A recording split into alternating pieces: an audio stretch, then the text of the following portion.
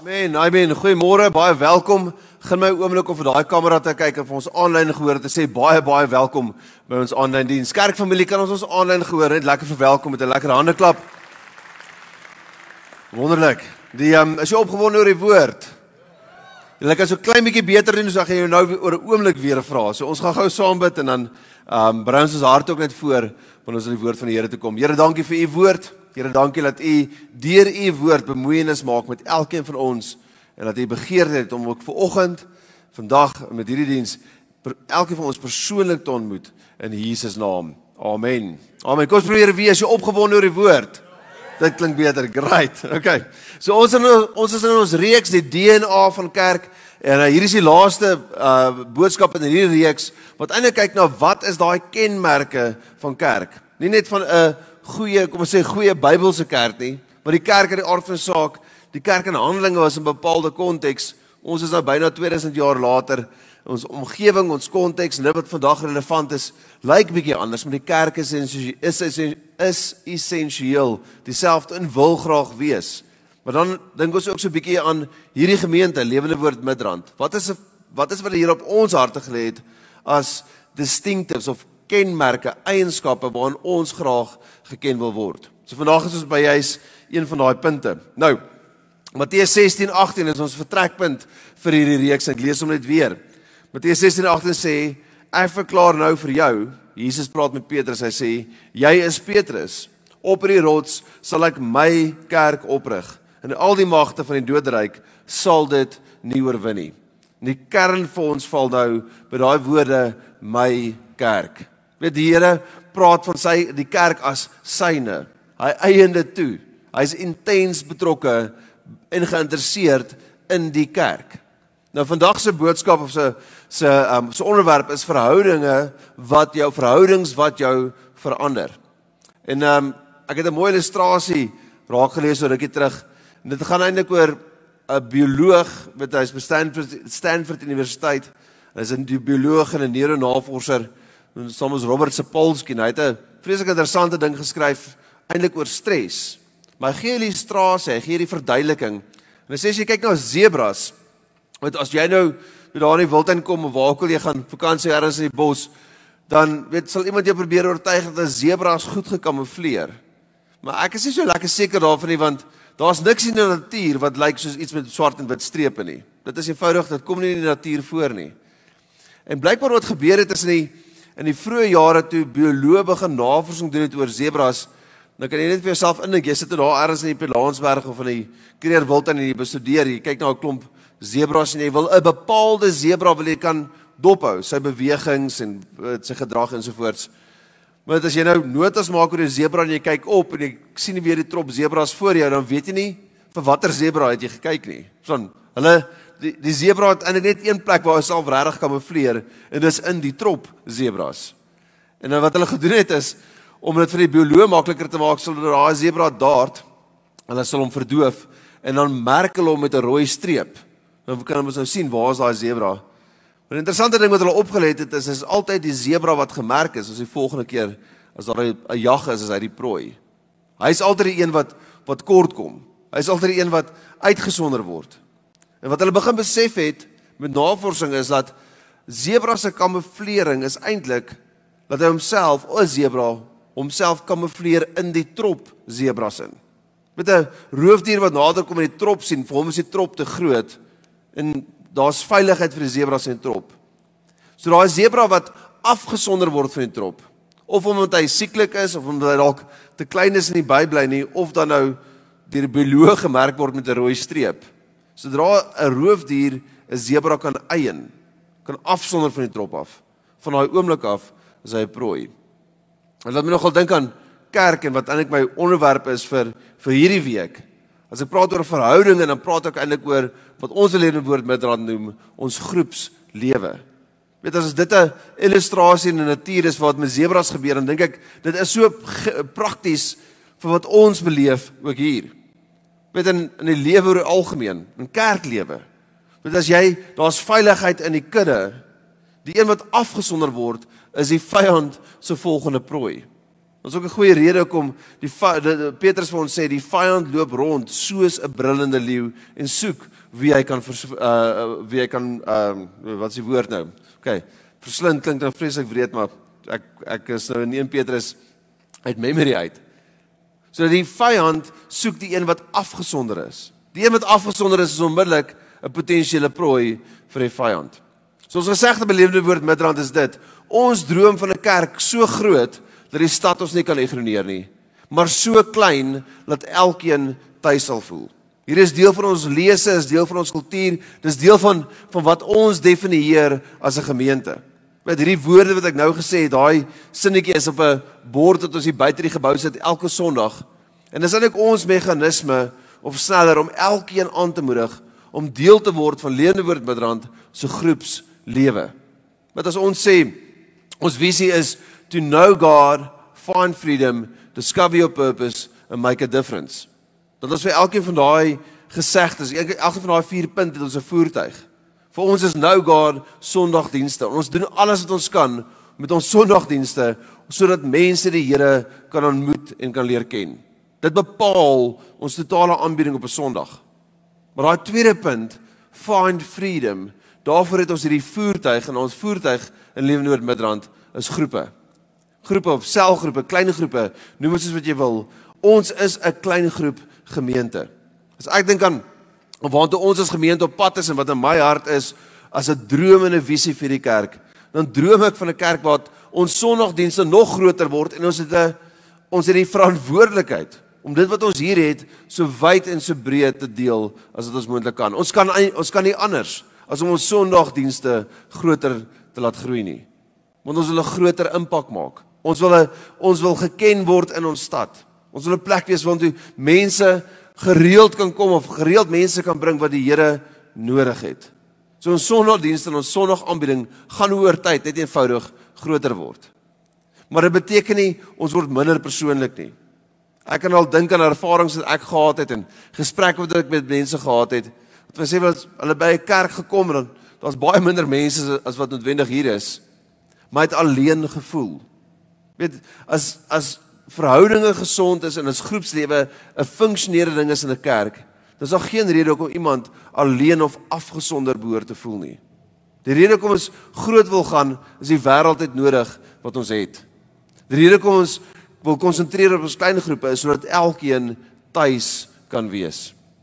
Jy mag dit miskien nie weet nie, maar weet ons as leraars in die gebedsspan, almal wat saam met ons die pastorale verantwoordelikheid dra, by lewendewoordmidrand, bid baie gereeld vir situasies en mense in die kerk waarvan ons weet.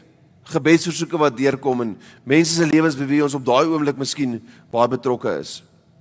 Maar as jy wil in 'n posisie wees in hierdie gemeente waar jy weet dat iemand elke dag vir jou bid op jou naam, dan is my uitnodiging aan jou om aan 'n klein groep te behoort. So as jy in 'n klein groep is of 'n selgroep is, dan is jy al klaar in daai plek, want deel van ons kommunikasie en elke selleier in Lewende Woord is, dat jy vir elke persoon in jou selgroep ten minste daagliks op sy naam bid. Nou, ek is seker dit word nie altyd gedoen nie, maar dit word baie gereeld gedoen. Ons selleiers neem eintlik saam met ons hierdie verantwoordelikheid om regtig vir mense opreg belang te stel, vir mense op hulle naam te noem. So ek dink oor klein groepe, net 'n paar goed ek wil hê jy moet weet, voor ons aangaan en praat oor verhoudinge, bietjie verder of bietjie meer algemeen. Klein groepe lewendewoordmidrand is die lewensaar van hierdie kerk. En vir my, van leierskap se kant af, een van die sleutelfaktore wat vir my bepaal hoe gesond hierdie gemeente is wanneer ek kyk na ons hoeveelheid mense wat op 'n Sondag in dienste is, en as ek kyk na ons klein groepe bywoning of deelname, as ek daai verhouding in 'n persentasie uitdruk, dan bepaal dit vir my hoe gesond is hierdie gemeente. Ek droom van, en ek weet dit is moontlik, dat ons 'n klein groep of 'n kerk kan wees, waar daar meer mense in klein groepe bymekaar kom, as wat noodwendig Sondag kerk toe kom. Dit is moontlik. En ek beywer myself daarvoor, ons hele span sit alles in, om hieraan te bly werk. Want klein groepe is waar die werklike bediening en geestelike groei in mense se lewens gebeur.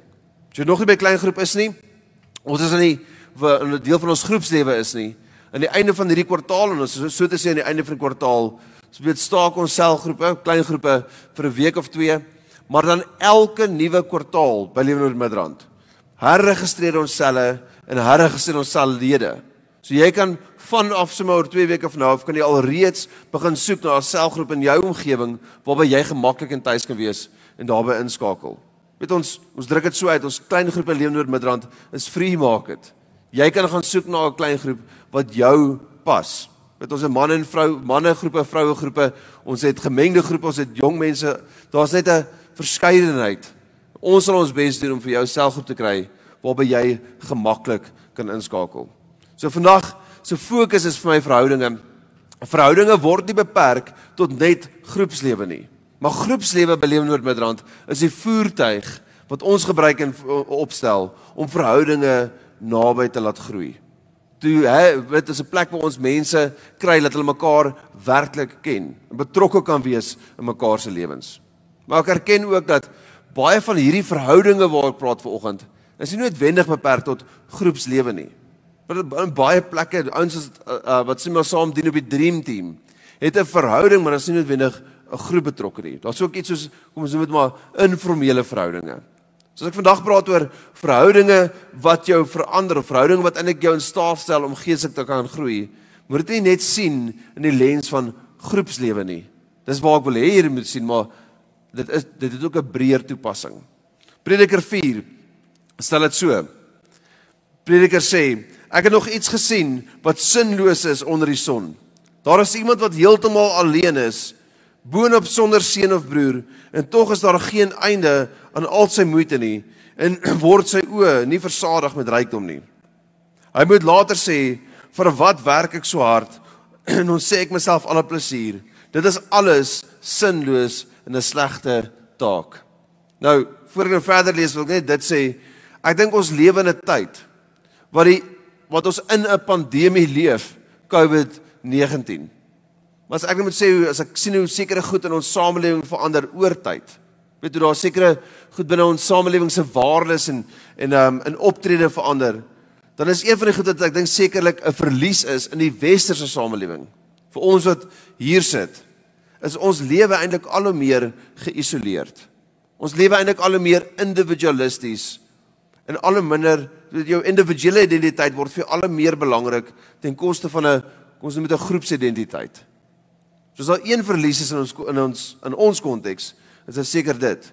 Mense voel baie maklik geïsoleerd en alleen. Ek dink dit maak wat die prediker sê net soveel meer treffend in ons konteks. Ek dink ons almal kan dink aan oomblikke wat vir jou 'n kritiese tyd in jou lewe was, waar jy alleen gevoel het, waar jy geïsoleerd gevoel het. Daar ken jy iemand wat deur 'n baie moeilike tyd gaan, en daai persoon het eintlik oor tyd hulle lewens so opgestel dat hulle eintlik deur 'n baie moeilike tyd gaan, maar hulle is geïsoleerd. Hulle het hulle self eintlik afgesonder, bewuslik of onbewuslik. Dit maak die uitdaging net soveel groter. So hier is die skrywer van Prediker se oplossing, se raad. Hy sê vers 9, 2 is beter as 1. Saam bereik hulle baie meer in hulle werk. Vers 10, as een mens val, kan sy vriend hom ophelp. Maar as een val wat alleen is daar niemand om hom op te help nie. As 2 langs mekaar slaap, word hulle warm. Maar hoe kan een wat alleen is, warm word? Iemand kan die een aanval, maar die 2 wat weerstand bied, maar 2 kan weerstand bied. 'n 3-dubbele tou word nie maklik gebreek nie. So hy praat oor verhoudinge en uit die aard van die saak met die saam lê is 'n huwelike gedagte, maar is nie beperk tot net die huwelik nie. Die skrywer van Prediker sê vir ons eintlik die voordeel van in verhouding wees en in goeie, sinvolle, eerlike, opregte en volwasse verhoudinge te kan handhaaf, het 'n klomp voordele wat dit vir ons bring. Die een voordeel is, dit vermenigvuldig ons effektiwiteit. Die beginsel hier is eintlik dat wanneer een saamwerk, het jy een se arbeid. Wanneer 2 saamwerk, het jy nie net 2 mense se arbeid nie, jy het eintlik 'n tipe sinergie wat maak dat 2 se arbeid die effek het van 3 se arbeid. En dis die beginsel van sinergie. Sinergie sê die geheel is beter as die som van die parte. Met in farmakologie, met in aptekerswese, 'n sinergie wanneer jy 2 medisyne saamneem en dit het so goed soos 'n derde effek. Met in praktyk werk dit gewoonlik maar eintlik bietjie andersom. Want in arbeid of in ingenieurswese, as hulle praat van sinergie, beteken jy voeg twee kragte saam, en daai twee kragte het 'n amper vermenigvuldigende effek op mekaar. Dis nie so goed soos 1 plus 1 nie, dis eintlik so goed soos 1 plus 1 is 3. Dis die gedagte van sinergie. Die Here kan werk, vermoë, kapasiteit vermenigvuldig, maar dit gebeur in verhouding. Die tweede ding wat hy praat van, wanneer een val, kan die ander een hom ophelp. En as ek daaraan dink, dan dink ek aan die lewe. Ek dink die lewe is 'n spansport.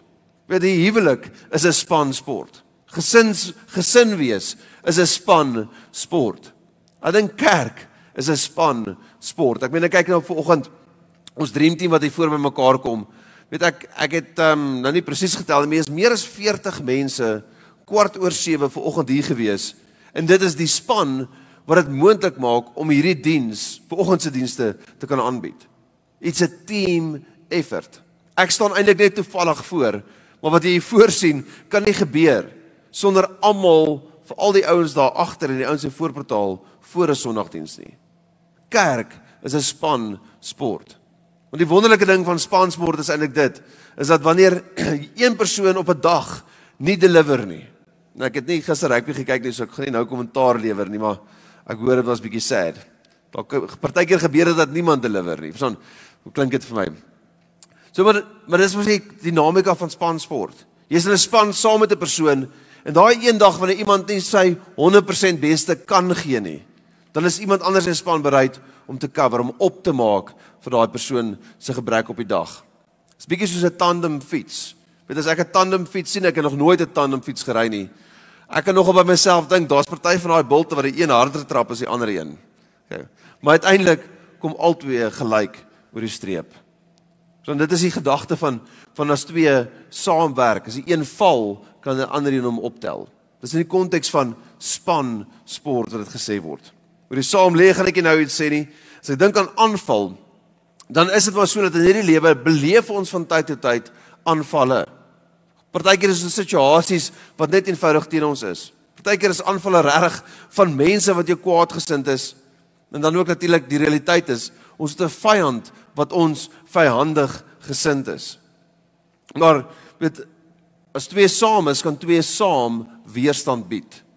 Ek dink aan iets wat ek op 'n stadium gelees het, wat ek dink baie mooi is, en ek gaan seker nog baie keer aanhaal. Maar ek verstaan dat in die Israeliese weermag is daar nie 'n bevel soos val aan nie. Weet as ons nou gewone oorlogvoering ken, dan sê die offisier hierso in die loopgraaf, en as die tyd reg is, dan skree hy vir sy troepe, val aan. Dan moet hierdie ouens nou daar die loopgraaf uitklim en dan moet die vyand gaan aanval. In die Israeliese weermag is dit nie opsie nie. Die enigste aanvalsbevel in die Israeliese weermag is hierdie woorde, volg my. Beteken die offisier is die eerste ou wat uit die loopgraaf uitklim en hy storm op die vyand af en sy manskappe volg hom. Dit is my so mooi illustrasie vir punt rondom leierskap. Maar dit is ook hoe die lewe is. As ons 'n span is en ons staan saam, ons beleef sinvolle, eerlike, volwasse opregte verhoudinge, dan is wanneer een persoon aangeval word, nie net daai een persoon wat kan weerstand bied nie, maar 'n groep mense kan saam weerstand bied. En dan in die woorde van Prediker, eindig in vers 12 met hierdie woorde, hy sê, 'n 3-dubbele tou breek nie maklik nie. So 4 keer praat hy van 2 is beter as 1.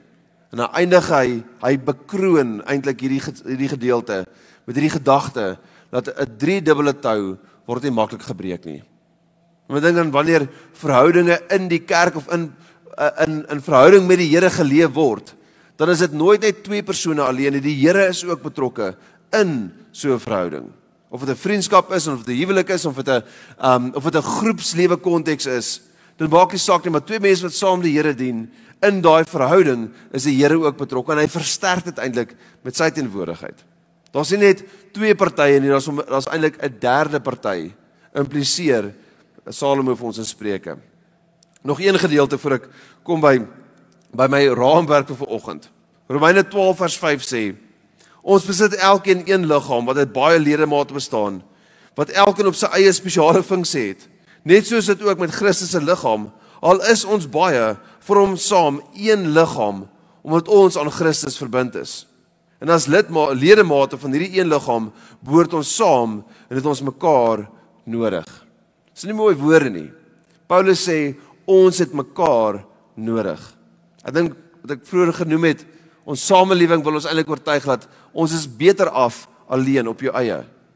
Maar Paulus praat met hierdie gemeentes in Rome, en hy moedig hulle eintlik aan om hulle plek in die liggaam te vind, omdat jy die ander nodig het, maar die ander het ook vir jou nodig.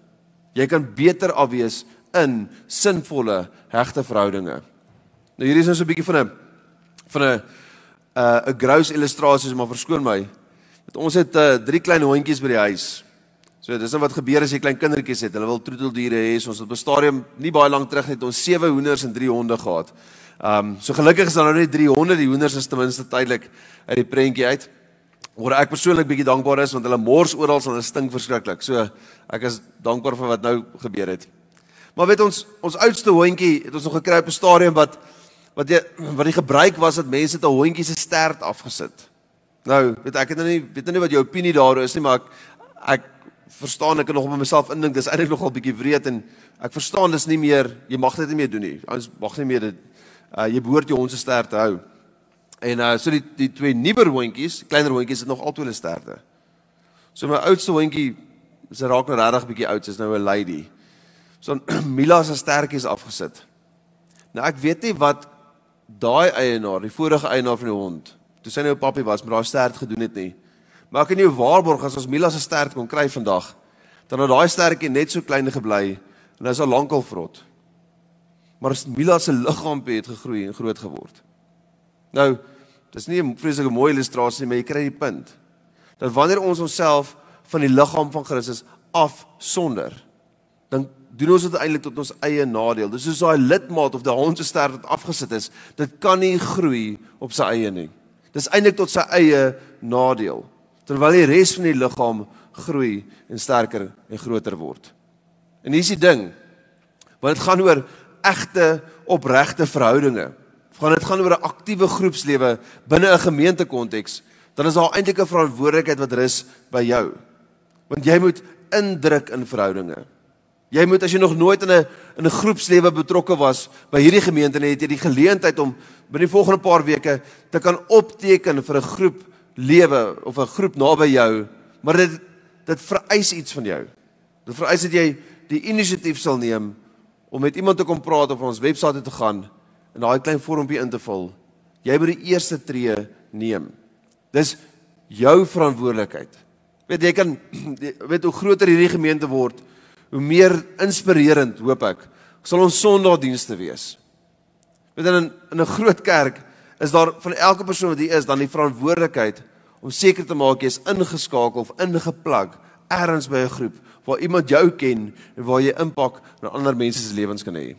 Maar dis amper asof die bal in jou baan is. Jy moet iets doen daaromtrent.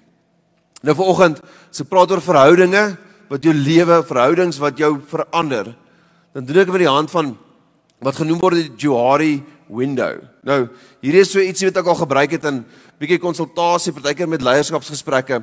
Maar waar dit gaan is eintlik jou lewe leef jy eintlik in, of dalk moet ek sê jou elke verhouding waarin jy jouself kan indink, of dit nou 'n vriendskap is, of dit nou 'n ernstige verhouding is, of dit 'n familieverhouding is, of dit iets is soos groepslewe, het elkeen hierdie 4 kwadrante. So die eerste kwadrant van die Johari window lyk so, dit sê ek weet en jy weet. So in ons verhouding of ons vriendskap met mekaar is daar dit wat ek van myself ken en dit wat ek van jou ken. Daai area van hierdie venster, hierdie Johari venster noem ons die arena. Dis jou publieke lewe. Nou, weet jou publieke lewe is dit wat ek van jou ken en dit wat jy van my ken. Dit wat ons in gemeenheid met mekaar. En as ek nou dink in 'n kerkkonteks, dan dink ek 'n Johari window of daai arena as iets soos 'n Sondagbyeenkoms. Dis publieke of 'n publieke uitdrukking van jou verhouding met die Here. Nou, weet dis natuurlik baie nodig en natuurlik ook baie goed. Maar jou verhouding met die Here kan nie alleen rus op dit wat publiek is nie. Jou verhouding met die Here kan nie net aan mekaar gehou word en lewendig gehou word deur 'n Sondag ervaring nie. Met Jesus praat met die fariseërs van sy dae, en hy kritiseer hulle vir 'n klomp goed, maar een van die primêre goed wat Jesus kritiseer rondom die fariseërs en die skrifgeleerders van sy dae, was dit, dat hulle godsdiens, en eintlik moet ek nou hier maar praat van godsdienstigheid. Dis daai Engelse woord religion. Dis 'n vorm godsdiens. Dis net uiterlik. Daar's nie werklike verhouding met die Here nie. So wanneer Jesus praat met die fariseërs oor hulle godsdienstigheid, dan sê hy vir die volgende. Net 2 verse, vers 5 en vers 27 van Matteus 23 lees so, dit sê, alles wat hulle doen, is vir uiterlike vertoon. Daarvoor dra hulle op hulle arms en voorkoppe ekstra groot gebeddosies, met skrifverse daarin, en hulle maak die tossels aan hulle klere opvallend groot. So Jesus praat oor hierdie ouens wat 'n uiterlike vertoon het met hulle godsdiens. Letterlik as jy dink aan vandag se Hasidiese Jode, daai gebedsdosies wat die ouens op hulle hande dra en op hulle voorkoppe het, dit is iets wat uiterlik vertoon. Dit lyk so godsdienstig en baie ernstig. Die gebedstossels is daai, selfs moderne Jode dra 'n gebedstossel wat onder die man se klere uithang, wat eintlik die bedoeling is, dat wanneer jy hom sien, dat jy herinner om te bid. Dat jy konstant bidend sal wees. En daar's iets moois daarin, dat jy konstant sal bid. Maar Jesus kritiseer hulle, want hulle doen dit net vir die uiterlike vertoon daarvan. Vers 27 sê dan, ellende wag vir julle skynheilige skrifkenners en fariseërs, want julle is soos grafte wat aan die buitekant spierwit gekalk is, maar aan die binnekant vol van doodsbeendere en allerhande onreinheid. Nou ek dink nogal toe ek dit weer lees, dat ek dink baie mense se lewens voel so. Met hy's wit gewas aan die buitekant, beteken dit vertoon aan die buitekant mooi, maar die binnekant is daar eintlik net doodsheid. En dis wat 'n geestelike lewe of 'n verhouding met die Here, wat net sy plek in 'n arena het, hierdie publieke plek het, eintlik in 'n ou se lewe doen. Dit hol jou uit aan die binnekant. Tweede gedagte of die tweede arena is hierdie gedagte, die masker. Dit is, ek weet en jy weet nie. So daar's iets wat ek van jou ken, of selfs iets wat ek van myself ken, maar dit is vir jou onbekend. En hier is nou die ding, dit is, die aanmoediging is die volgende, dat ek dit so sê. Die aanmoediging binne ons klein groep is altyd hierdie gedagte, dat jy net so siek, of jou lewe is net so in nood, soos die geheime wat jy hou. Die primêre ding wat ek graag wil sien in groepslewe by lewendewoordmidrand is dit, dat groepe wat by mekaar kom, die vrymoedigheid sal hê om met mekaar oop te maak, daai masker vir 'n oomblik af te haal. Want dit is in daai oomblik wat groei gebeur. Ek dink bietjie so, Jan, en ek wou dit eintlik vroeër genoem het, maar as jy dink aan die laaste 5 boodskappe wat ek of Pastor Mark of Jacques of wie ook al gepreek het by lewendewoordmidrand, gaan jy waarskynlik nie kan onthou wat ek gesê het 3 weke terug nie. Maar as ek jou vra om 'n lys van name te gee van die 5 mense wat die grootste impak in die lewe gehad het, gaan jy vir onmiddellik 'n klomp name kan gee. En dit illustreer dit hierdie punt, dat ware groei, ware impak in ons lewe kom deur opregte belangstelling, wat uiteindelik groei en ontwikkel tot op 'n regte verhouding en of 'n vriendskap. Paulus sê in 2 Korintiërs 4, hy sê, maar ons het afstand gedoen van die geheime dinge wat 'n mens skaam maak. Ons leefstyl is nie van misleiding of om die woord van God te verdra nie, inteendeel, met die bekendmaking van die waarheid, beveel ons onsself aan by elkeen wat 'n eerlike gewete vir God het. Paulus moedig die gemeente in Korinthe aan, om daai privaat, daai goed wat jy dra as 'n geheim, wat jou eintlik siek hou en siek maak geestelik, om dit na vore te bring. Want as dit in die lig kom, dan kan die Here genesing in jou lewe bring. Jakobus het dit so gestel in Jakobus 5. Hy sê, daarom moet julle sondes teenoor mekaar bely en vir mekaar bid, sodat julle gesond kan word. Die gebed van iemand wie se saak met God reg is, het 'n kragtige werking. En ek dink nogal so daaraan, dat as jy 'n las het, 'n pyn, 'n sonde, iets wat jou terughou in jou verhouding met die Here, is dit nodig om dit teenoor die Here te bely, sodat jy vergifnis kan ontvang. Maar is interessant dat Jakobus sê, ons moet daai goed ook teenoor mekaar bely, sodat ons kan genesing ontvang. So in jou belydenis teenoor die Here is daar vergifnis. Maar partykeer in daai masker afval en dit bely teenoor 'n ander persoon, daarin lê genesing. En as ons praat oor klein groepe in dit weer, wil ek net sê wat ek vroeër gesê het, as ons praat van Nou God, van lewendewoordmidrand, gaan dit oor sondagdienste. Dis die voertuig. Wanneer ons sê find freedom, daai voertuig is ons klein groepe. Die doel van klein groepe is sodat mense in vryheid kan wandel. Iets waaraan ons besig is om te werk en Peer sit daar agter. Ons is besig om 'n curriculum te ontwikkel en te toets wat ons later graag wil hê laat baie van ons klein groepe deur dit sal gaan. Inteendeel, ons noem dit die Freedom Curriculum. Dis eintlik iets wat ons leen by Kerk en selfs 'n bietjie modify en vir hierdie gemeente aanpas.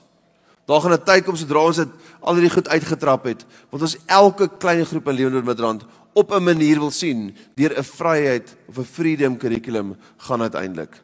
Nou ons sal later 'n bietjie meer detail daarop praat, maar die doel van klein groepe is om mense vry te maak.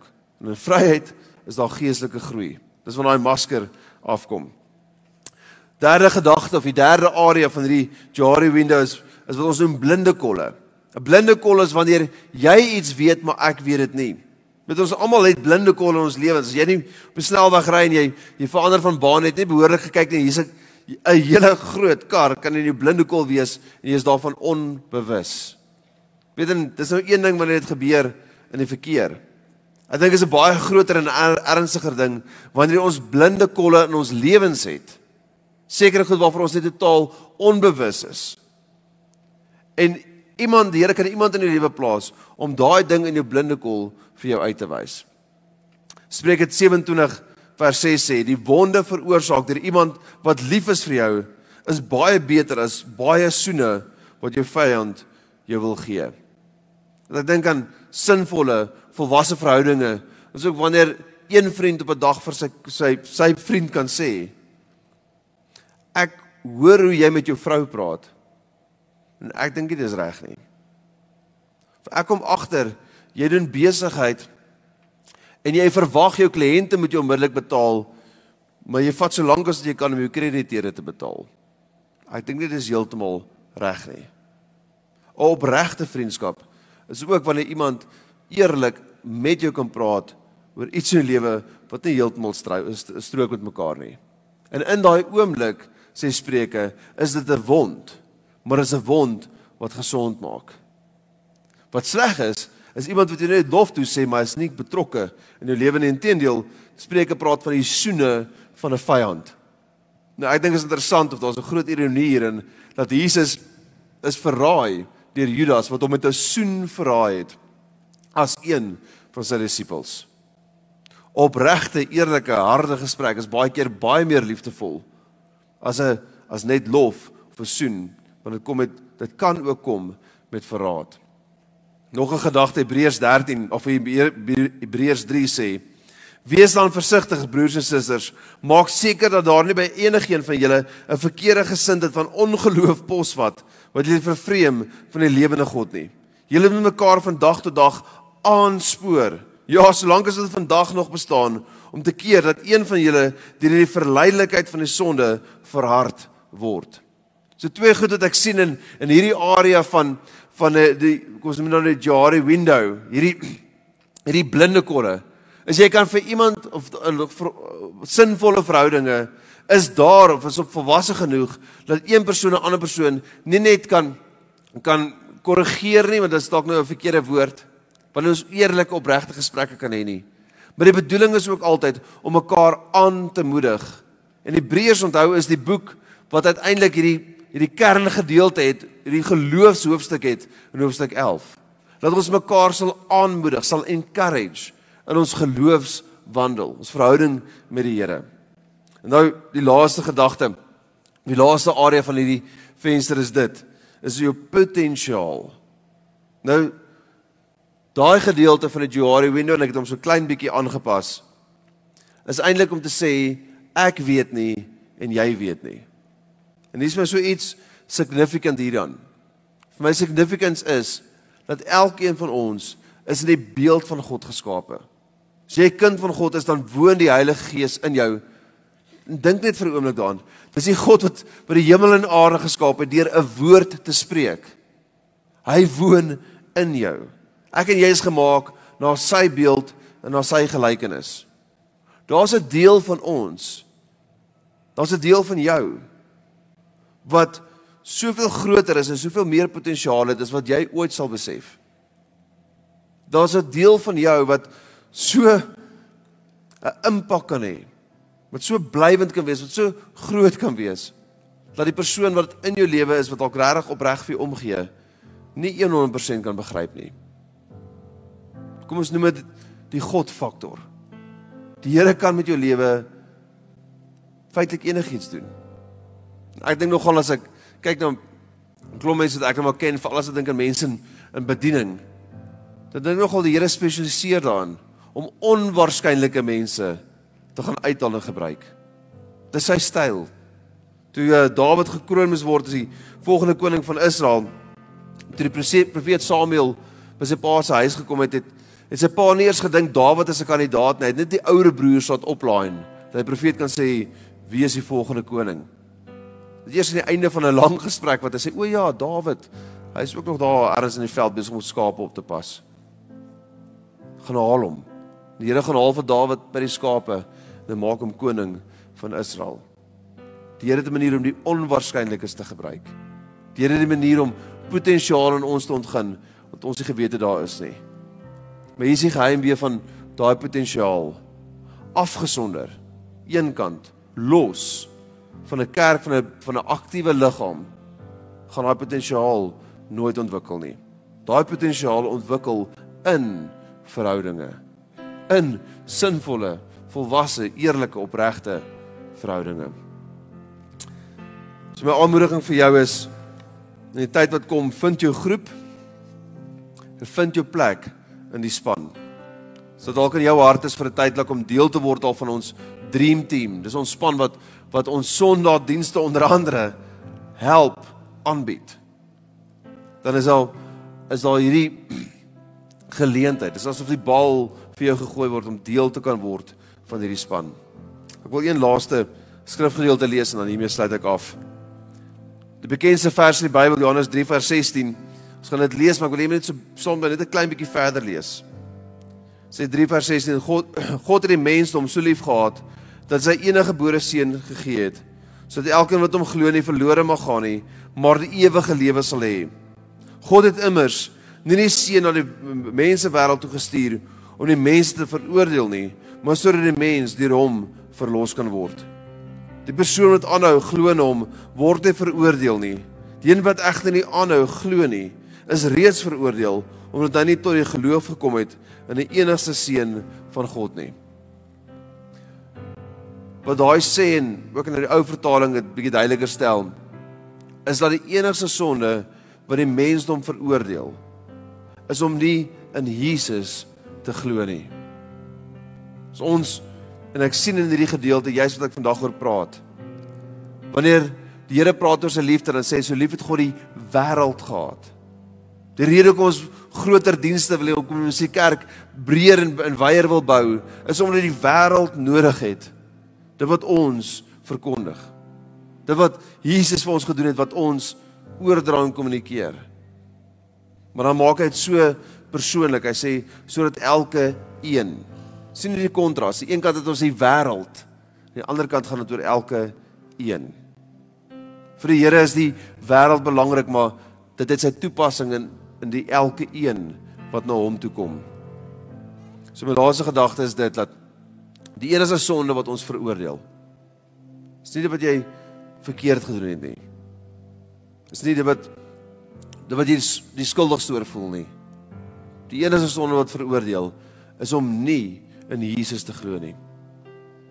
Hierdie gemeente wil die wêreld aan die Here voorstel, vir elkeen 'n geleentheid gee, om Jesus te kan aanneem as sy verlosser en saligmaker. Dat jy weet, jy is gered, jy weet jou sondes is vergewe, jy weet, jy is 'n kind van God. Maar jy moet Jesus aanneem om dit te kan doen. Kan ek vir ons bid? Alweer jy sluit net jou oë, ek bid vir ons, Here, dankie vir u woord. Here, dankie vir elke verhouding wat u om ons geplaas het. En ek wil nou bid vir elkeen hier in die auditorium, maar ook vir elkeen wat aanlyn volg, dat u vir hom of haar sal wys, watter verhoudinge, watter mense, watter persone het u om hulle geplaas. Kan ek sê as agente van u werk, u kerk, u koninkryk, om in ons geestelike reis te kan aanmoedig, te encourage vir wat voor lê. En as daar by enige 'n ontuisgevoel is, mag ons die moed gee om 'n groep te soek, ons plek te vind, in Jesus naam. Ek gaan nou dadelik sê amen, en ek wil eintlik vra dat jy net die oë sal toehou vir nog 'n oomblik. As jy hier is, of jy volg hierdie diens aanlyn, en jy nog nooit vir Jesus aangeneem nie, jy staan eintlik nog in, kom ons noem dit die wêreld, jy het nog nie by die punt gekom dat jy Jesus aangeneem het as jou persoonlike verlosser nie, dan wil ek nou vir jou geleentheid gee om by 'n gebed in te gesluit te word, dat ek gaan bid, en daardeur jou saak by die Here reg te maak en jou lewe vir hom oor te gee. As jy by hierdie gebed ingesluit wil word, wil jy nie waar jy is, net vir 'n oomblik jou hand opsteek nie.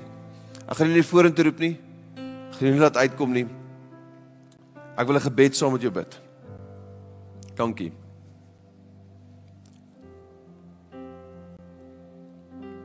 Ek wil net nog 'n geleentheid gee, ek wil dit nie te vinnig laat verbygaan nie. Ons sal saam bid, saam met elkeen met hulle hande opgesteek het, as jy die diens aanlyn volg. Miskien pause die diens net vir 'n oomblik en maak seker jy is alleen. En wanneer ons hierdie gebed nou bid, wat ons gaan bid oor 'n oomblik, bedoel dit werklik uit jou hart uit. Jy is een opregte gebed van die hemel af. Romeine 10:10 sê, met jou hart glo jy, met jou mond bely jy tot geregtigheid, of tot redding. Kerkfamilie, kan ons almal saam hard op die volgende gebed bid. Here, dankie, dat u my eerste lief gehad het. Dat u seun in my plek en vir my sonde laat sterf het. Vandag neem ek Jesus aan as my verlosser en my saligmaker. Ek gee my lewe oor aan u, om van vandag af, voluit vir u te leef. In Jesus naam. Amen. Amen. Kerkfamilie, kan ons vir elke daai gebed gebid het, 'n handeklap gee. Jy gaan vir ewig lewe. Nou van ons kant af, as jy daai gebed vir die eerste keer gebid het, of daar kan ek sê, vir die eerste keer opreg gebid het, ons wil baie graag vir jou bid, en ons wil baie graag jou help, om jou volgende geestelike tree te gee. En daarvoor het ons 'n link op ons webblad, Ek Kies Jesus. So op ons webblad, lewendewoordmidrand.co.za, toonbank, onder die toonbank link, het ons daai skakel. Klik op dit, gaan sommer nou op jou selfoon so gou as jy kan, na hierdie diens, en vul daai detail vir ons in. Soos ek sê, ons wil vir jou bid, en ons wil jou help om haar volgende geestelike tree te gee. Baie dankie. Dankie vir jou wat die diens aanlyn gevolg het. Die Here seën jou.